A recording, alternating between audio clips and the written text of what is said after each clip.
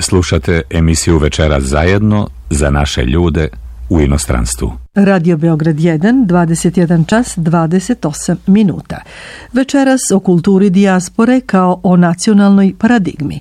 Doktorand Ivan Kalauzović Ivanus se na 6. međunarodnom skupu Nisun u Nišu predstavio zapaženim izlaganjem upravo o ovoj životno važnoj temi, kada su dijaspora i matična država u pitanju. To je za nepunih 6 meseci bilo drugo Kalauzovićevo predavanje, kojim je pažnju naučne, ali i svekolike domaće javnosti usmerio na nepresušni potencijal akademsko-umetničke dijaspore naše zemlje Srbije. Iz Niša za Večeras zajedno Ivan Kalauzović Ivanus. Slušamo pažljivo. Međunarodna naučna konferencija Nauka i savremeni univerzitet, skraćeno NISUN, održana je 12. novembra na Filozofskom fakultetu Univerziteta u Nišu po 6. put. Čak 2 sesije ove konferencije bile su posvećene fenomenu odliva mozgova i intelektualnoj dijaspori. To s jedne strane ukazuje na obimnost i ozbiljnost problema odlaska mladih iz Srbije, a s druge na povećanje društvene svesti o tom problemu.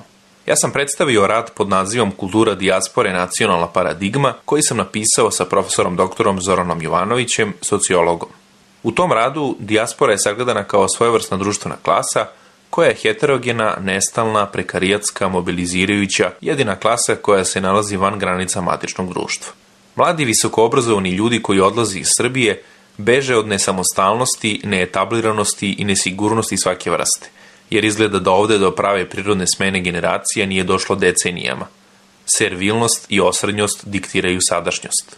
Spašavajući se iz jedne vrste nesigurnosti, kategorije koju kod nas čine brojni intelektualci, samosvesni pojedinci se po dolasku u stranu zemlju automatski nađu u novoj vrsti nesigurnosti, među imigrantima različitog obrazovnog profila, pa im borba za integraciju i šansu za iskazivanje talenata tek predstoji. Rasejanje je veran odraz matici njenog društva, njegove strukture i svih njenih pojava i procesa. Vernost tog odraza svom izvoru opstaje u individualnoj svesti onoliko dugo koliko traje integracija pojedinca u novo društvo. Da se ne bi mnogo razlikovali od stalnog stanovništva zemlje boravka i da bi opstali u novoj sredini, te sebi ubrzali napredak, imigranti potiskuju svoj akcenat i svoje navike, prihvataju tuđe aršine i poglede, ali ono što u njihovoj svesti ostaje i s vremenom ne bledi je sociokulturna baština, sećanje na detinjstvo, mladost, običaje, priče, istoriju pa i formalno obrazovanje u zemlji rođenja. Zbog toga se njihova veza sa maticom nikada ne prekida, a uspesi koja je na bazi kolektivnog nasleđa nižu po integraciju u novu zajednicu, zajedno s uspesima svojih sunarodnika, čine korpus iskonskih vrednosti i obrazaca koji mogu doprineti obnovi nacionalnog bića i posrnulog društva matice. Zato je kultura dijaspore neokrenjena socijalnim teretom ovdašnjosti, siguran zalog budućnosti Srbije. Kako bih ilustrovao svoje izlaganje, na Nisunu sam prikazao i materijale koji svedoče o aktivnostima Srba širom sveta, naročito u Sjedinjenim Američkim Državama, onih sa kojima sam u proteklom periodu sarađivao.